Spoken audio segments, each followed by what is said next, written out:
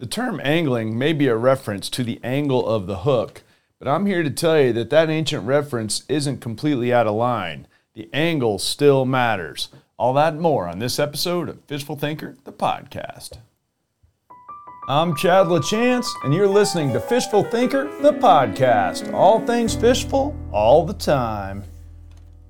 Hey guys, LaChance here. That was a weak intro. It was my reach for an angle reference. But jokes aside, angling, as I understand it anyway, was in fact originally a reference to the angle and the bend of a hook that was used to catch fish, and that's where it came from. But this episode of Fishful Thinker, the podcast, will have nothing to do with the angle of the hook, but it will have everything to do with the angle of your casting. Casting angles, in my opinion, are one of the least understood or least discussed aspects of angling in most circles. You might see it a little bit more in running water references, but in general, basically nobody asks me what angles were you working or anything like that. They want to know what lure. The smart ones will want to know how deep. Things like that. But I never get questions on casting angles. And yet it's something that camera guy Tim Farnsworth and I are constantly discussing in the boat because, or anytime we're filming for that matter, on the shore or the boat or whatever, because we need to line up shots for visibility, right? So he can view them.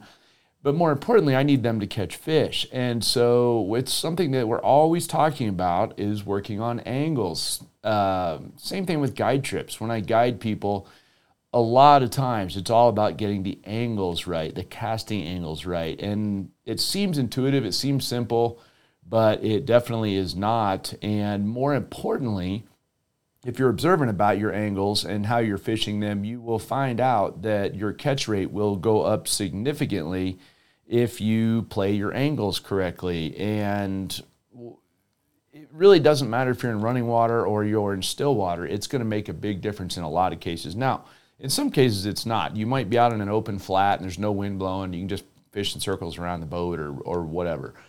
But in more often than not cases, more cases than whatever, I'm rumbling there, whatever, most of the time, the angles that you cast are going to make a big difference in your catch rate over the course of the day. So I thought I'd talk about a few of the key things that you ought to be observing when it comes to casting angles and their relation to your catching. And it's not really species specific, although it can be to some degree species specific. For the most part, no, it's general information like most of the things here on our podcast that will spread out and cover a lot of different angling scenarios. So let's do the obvious one first, running water. You're fishing a river. Well, you've obviously got up current, across current, and down current casts, and they completely affect how your lure or your fly is presented to a fish. So obviously, in the well-known example is drifting a fly or drifting a lure. It's down current. So you're going to throw it up current. You're going to try to get your offering to drift at the same speed as the current, and it's going to come straight downstream to the fish. That's the obvious one. If you're a grew up spinning, spin fishing guy, and maybe you're throwing inline spinners in the river or spoons, which is some of my earliest river fishing experiences, particularly little spinners. Used to throw rooster tails big time when I was a little kid in the rivers or when I was first doing it. A lot of times those are going to be better served to throw across the current or maybe even slightly down current and letting them swing, similar to a fly guy might do with a streamer. That's going to make your lure go a whole bunch faster, whether you like it or not in most cases, because as the current swings, it will accelerate the lure, which can be good or bad, depending on what lure you're trying to fish and what you're trying to accomplish with it. But the angle in which you cast makes a big difference. These days, as a more mature angler with a more diverse skill set in running water, I probably fish jigs more than anything else with spinning tackle in running water, some sort of a jig. A marabou jig, a tube jig, little soft swim bait, a little power swim or something. Those things are just straight money in running water.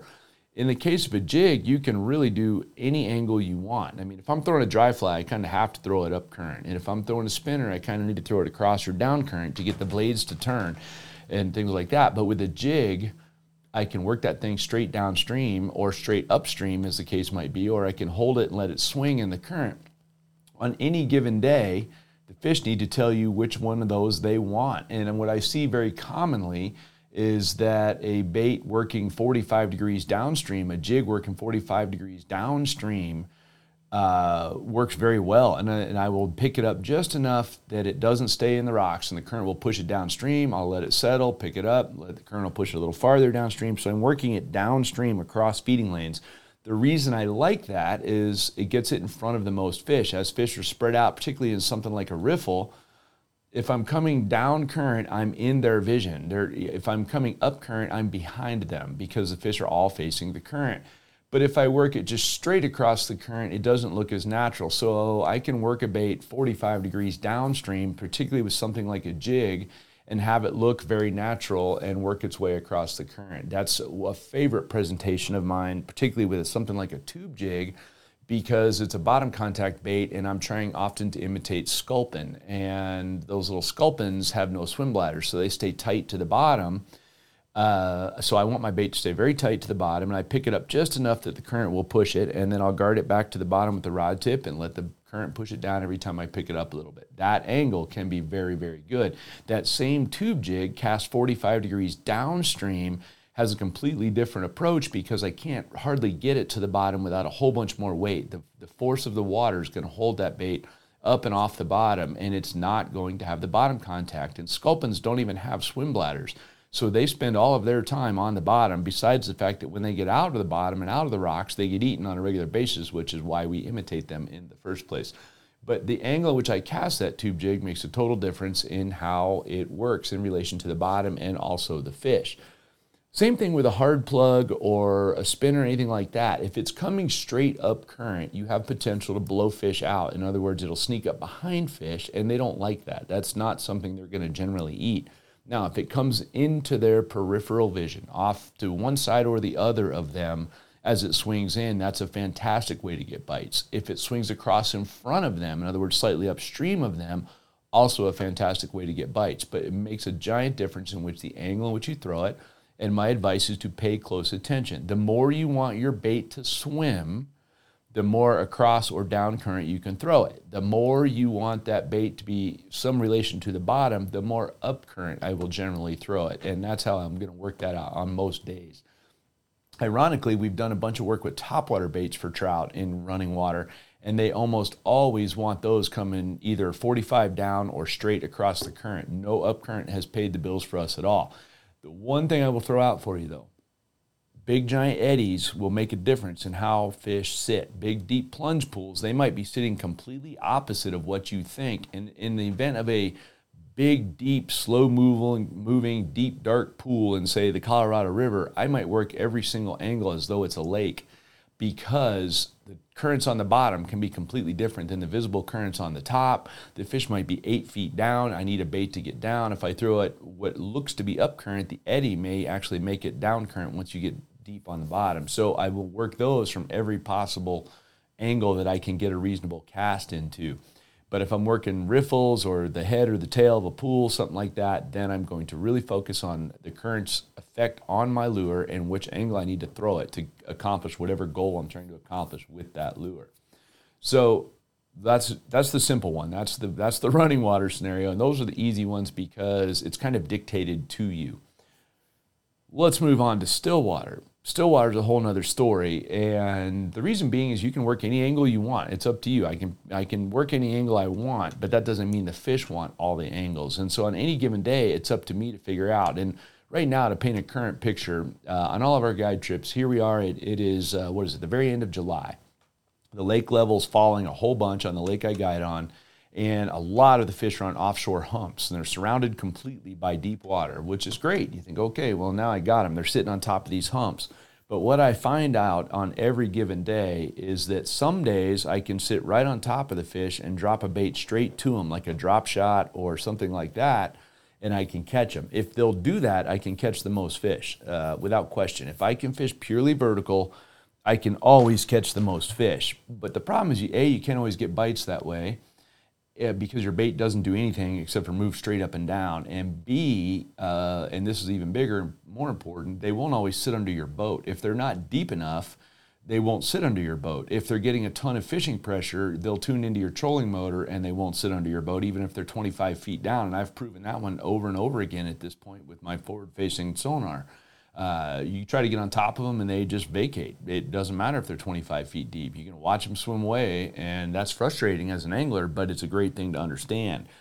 The way to combat that is casting angles. So instead of getting on top and dropping straight down on them, I'll stay 3/4 of a cast length away from them, throw something across the top of the hump, and then work it that way. The angles come into play when I need to work up the hump. Let's say I need the boat up higher in the water column, up higher on the bank or the hump itself. In other words, up on a higher part of the hump or closer to the bank, working my bait uphill.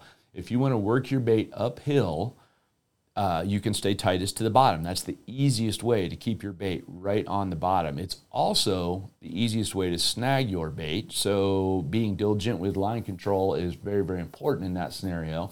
But if you're going to work a bait uphill, I can keep it right on the bottom very easily. So if I've got walleyes pinned to the bottom, there's a reason bottom bouncers were invented for walleyes, right? It keeps your bait right there on the bottom, just barely off the bottom all the time.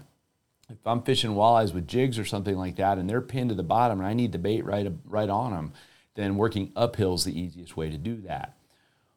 Conversely, working downhill, you get more of a slinky or a stair-step approach. I can make my jig hit the bottom, pick it up a little bit, it'll sink a little farther, and it'll look like a slinky working its way down the stairs. It doesn't stay quite as tight to the bottom. You can do it with diligence, but you have to work the bait slower. And the good side of it is you have less chance of snagging the bait because working downhill, you won't be snagging in all the ledges and rock edges and things like that.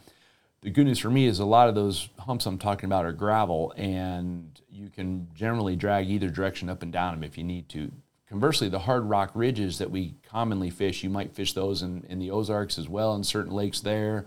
Any of the lakes in the West, very common, the canyon-style reservoirs will have big giant ridges on them. If you drag them up those ridges, they're very easy to snag. If you drag them down the ridges, they're not so much, and you can kind of more swim it down, almost similar to working the bait as I described in the beginning on a 45 down current cast, where you just barely pick it up and then let it fall farther down, and then barely pick it up and let it fall farther down, and just keep following it down with the rod tip. What I notice on guide trips with people, they want to retrieve too much line. When you're working downhill, you almost need to forget the reel is there, because yes, the bait's getting closer to the boat, but it's also getting farther down from the boat. So if you start retrieving slack like you would on a horizontal retrieve or an uphill retrieve, you are going to keep your bait up and off the bottom pretty quickly. And on guide trips, which I've been guiding for a long time, about 50% of the time, I have a hard time getting people to keep their baits on the bottom, especially in 20, 25 feet of water. You got an 1/8 ounce jig or something like that, it's hard to keep it on the bottom unless you're very diligent about keeping your hand off the spinning reel. I actually learned that from Al Lindner years and years ago at ICAST, like 15 years ago at ICAST. He said if more guys would learn to take their hand off their spinning reel, and they would have better chance of keeping bottom contact with their baits and really focused on their rod. There's a reason you spend a lot of money on the rod, because it's very sensitive. I don't care how much you spend on your spinning reel, it's not sensitive. It should do nothing but control your slack line in most scenarios. So if you're working a bait downhill, stop reeling, get your hand off the handle of the reel and literally pick it up a little bit and then follow it down with a rod tip. Pick it up a little bit and follow it down with a rod tip. Yes, you're going to have to pull up some slack, but nowhere near as much as you might think. And that's something I fight constantly when I'm trying to get guys to catch fish and keep a tube jig or a gulp minnow, something down very tight to the bottom. So that angle can make a difference. The other possibility is working up and over a ridge. So let's say that I don't have a bottom contact bait. Let's say I've got a crankbait or a jerk bait. Well, now I can work it any which way I want. I can work it from deep to shallow, shallow to deep, or I can work it 90 degrees across a ridge. So say the ridge is running left to right, I maybe cast past the ridge and I work the bait across the top of it and try to get bites that way. That might work really good.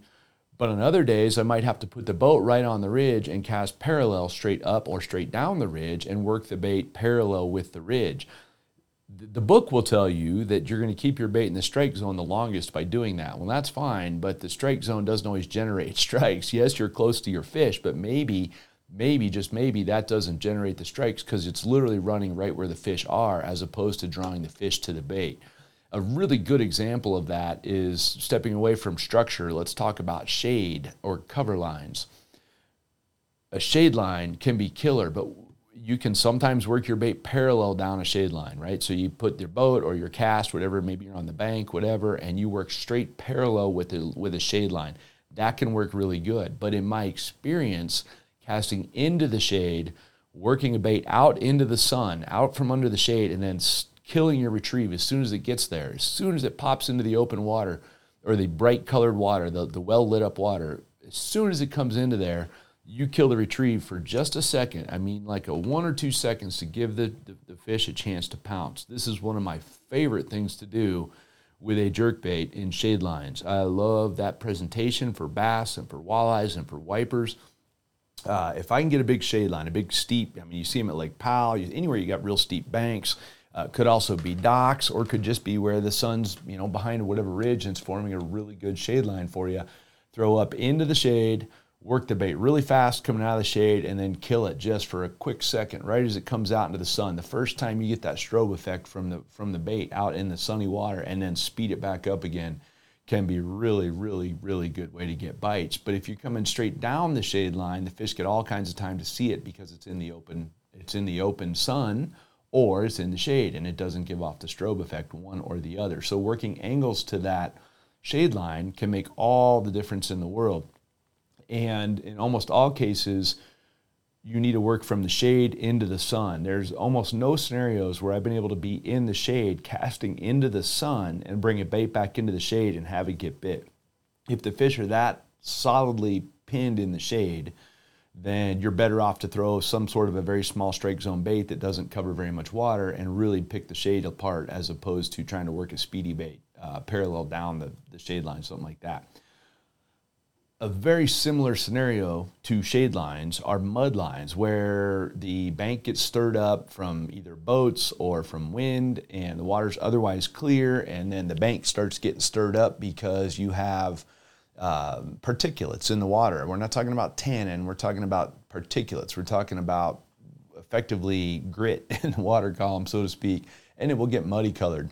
There's typically shade underneath that when those first form, and even if there's not, there'll be a distinct line where the water goes from clear to muddy, and especially when the shade lines are new. When they've really just got started forming, they're going to have really defined edge on them, and that's when they're really good to fish. This is a standard pattern we follow anywhere in the country, anywhere I run into it. And in that scenario, either a bottom contact bait cast into the shade in the dirt, shallow water, like up in the dirt, and that first couple of feet from the bank is going to be your best scenario, or it's going to be to do the same thing we did with shade, which is throw up into the mud, pull the bait out into the open water and give it a tiny stutter step, whether it be a crankbait or a jerk bait. As soon as it comes out into that open water a foot, you just kill it for a quick second and let it just stall right there for a second. And that's a great way to get fish to just smoke it. That's one of my favorite walleye techniques, and you don't see that many guys doing that for walleyes. But for the record, the largest walleye I ever caught bit at 10 o'clock in the morning in no water at all coming out from underneath the mud line. So it was a high bright sun day. There was a well-defined mud line going on. I threw a jerk bait up in it, jerked it out of that as soon as it hit the open water or the bright colored water, the clear water. I killed it for a quick second, and lo and behold, big giant walleye smashed it. So, that's a really good scenario for big walleyes, especially to get up and feed, because they're not quite as spooky when they're up in shallow water. They're the boss. There's not likely to be a bird that's going to get them. A 10-pound walleye doesn't have a tremendous number of predators, at least here in the West.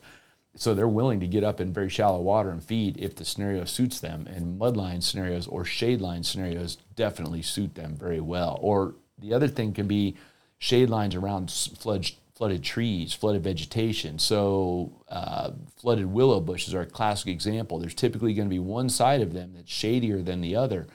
It doesn't even typically matter if that's the deep side or the shallow side or one side or the other of the bank.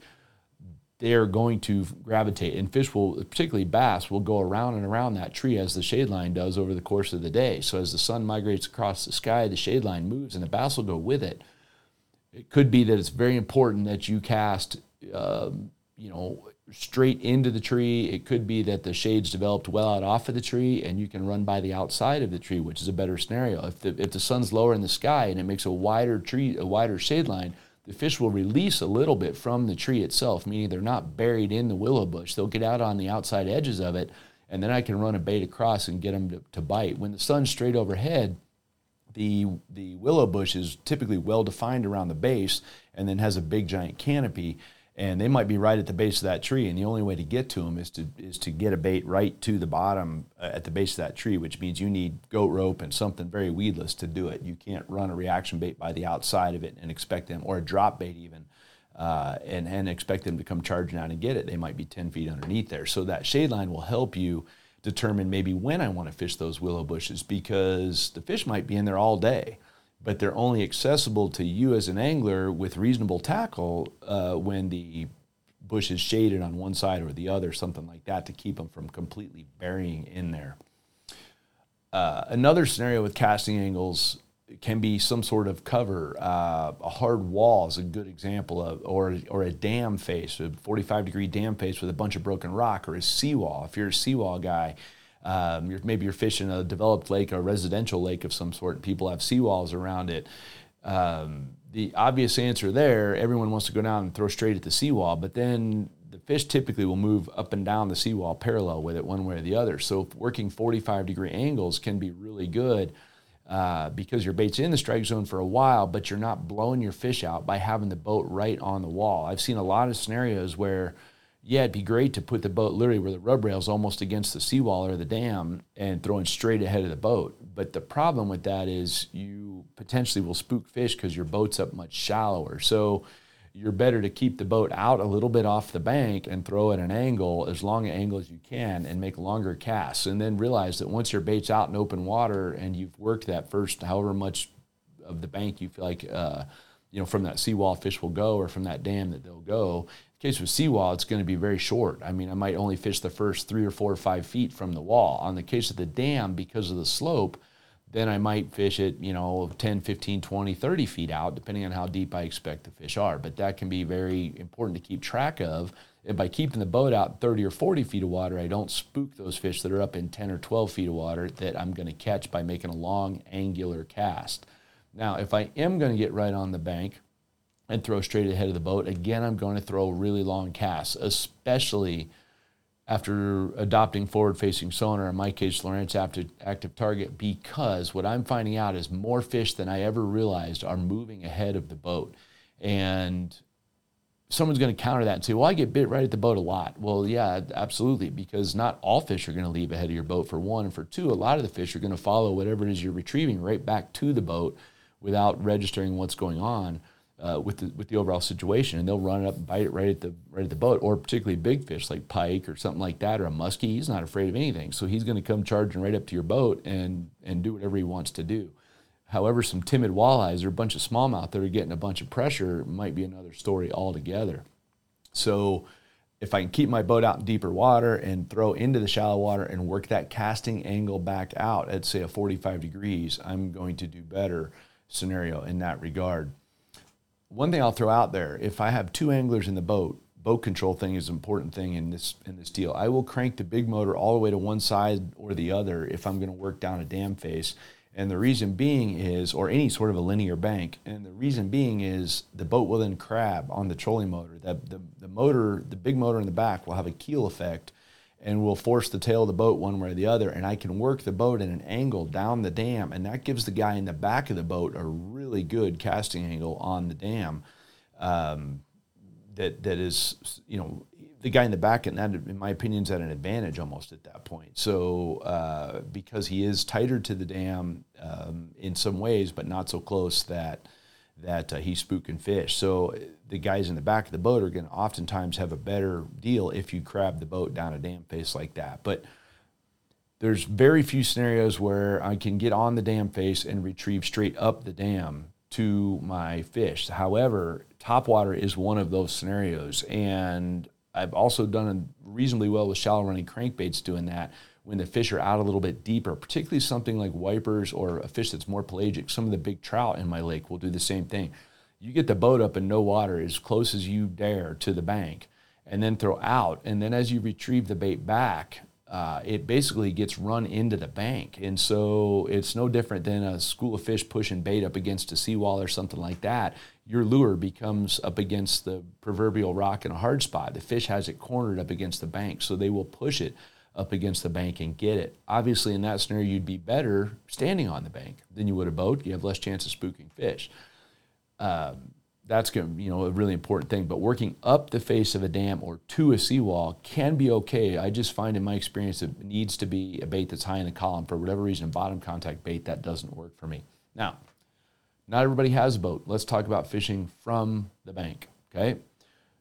There's rare, unless I'm straight fishing for trout in open water. And the reason I throw trout out there is they tend to roam, particularly stocker trout in western areas. They tend to roam wherever they want to go. It doesn't seem to be pinned to depth or anything else. That's about the only scenario where I'm going to stand and just make long bomb throws straight out off the bank. I'm almost always going to work angles. And more importantly, because I can't cover a lot of water, I can't move all over the place, I'm going to alternate my angles. So let's say I'm standing on the shore, right on the shoreline, I'm facing straight out to the middle of the lake. My first cast might be straight down the bank to my left. My second cast will be straight down the bank to my right. My third cast might be 30 degrees off the bank to my left. And just keep working that back and forth as I go, because I don't want to make multiple presentations with the same lure 10 feet apart down the same bank. My experience with that is you're going to have diminishing returns. The exception to that being if the water's really dark colored or maybe you're fishing at night. But for the most part, if you're Joe Bass guy and you walk up to a bass pond, making some presentations in a fan cast situation and alternating from left to right to left to right to left to right till you get to the middle and then starting over is going to be your best scenario with that. And at which point when I start over, typically I will change baits. Even if I got fish on the last one, I'll still change baits, we'll change colors, change the vibration pattern a little bit just to change it up if I'm stuck in one spot. But I'll keep mixing those angles without fail. I will continue to do that all the time, because by doing that, you're going to continuously mix the retrieve and give the fish something different to look at. And they have little brains. If they're going to bite, they're probably going to bite on the first or second pass with a bait, and by the third or fourth one, they've tuned into that, and the chances of them biting are not as good. Last thing I'll throw out there with angles, and this is kind of a micromanage of your angles, but one of the things that can make a huge difference is what you do with the rod tip in regards to your angles. So I can steer my lure with my rod tip. Let's say I've got a 7-foot long fishing rod. If I have it pointed straight to my left, it's sticking 7 feet out to my left. If I point it straight to my right, it's 7 feet out to my right. Well, that's a 14-foot range in difference in the angle in which the lure is being retrieved. And what that will do is allow the bait to steer. So rather than a bait working in a straight line, let's say I'm retrieving anything, something simple, an inline spinner. I'm retrieving an inline spinner. If I swing the rod all the way to the left and then all the way to the right, as I am working the bait, it's going to work in an S pattern all the way back to the boat, in a very much better chance of getting bites than working in a dead straight line. There's not a lot of things in nature that run in a straight line for a 40-yard cast. So steering it back and forth with the rod tip will change the angle of the retrieve, and that will effectively get you more bites. Really, if you're a troller, you can picture it as though you get more bites in a lot of cases on the turns, whether it be your inside or your outside turn. You'll get more bites on your turns, and that's because your bait will also accelerate as it turns each time. So the speed of your lure and the angle in which it is going change when you steer it with the rod tip, and that's how you get a lot of bites, is mixing that up. Along those same lines, let's say you're working something like a jerk bait, and you work it tip down, and you're jerking it all the way back to the boat. If about every 10th or 12th jerk, you jerk it up 3 times instead of rod tip down, all of a sudden your bait will jump up in the water column. You will change the angle of your retrieve, which will effectively change the depth range in which your bait's running in, and it will also make it look like your lure is running for the surface instead of running horizontally, and that can also trigger bites from you very, very well. So the angle in which you hold the rod as you make your retrieve is going to change the angle in which your lure moves in relation to whatever it is you're fishing, whether that be the bottom or some sort of cover or some sort of shade line or whatever. whatever the case might be. But the angles are very important, and the big takeaway from this podcast, if nothing else, is pay attention to them because it makes a huge difference. I'll close with this. The first full year I tournament bass fish, which has been a long time ago, back in the 90s now, I had a perfectly good 21-foot tournament-ready boat in the garage. I didn't take it. I didn't take it because I wanted to fish out of the back of everybody else's boat and see how they did it. So I fished as a co-angler so that I had to fish out of the back of people's boats. I wanted to learn how they fished on their own boats, how they controlled their boats, and focus on that rather than having to find and deal with my own fish. What I found out is I could beat most of those guys from their boat just by paying attention to the angle that they constantly cast. And what I found out is 90% of the guys are going down the bank and they're throwing 45 degrees ahead of the boat all the time and never changing that up.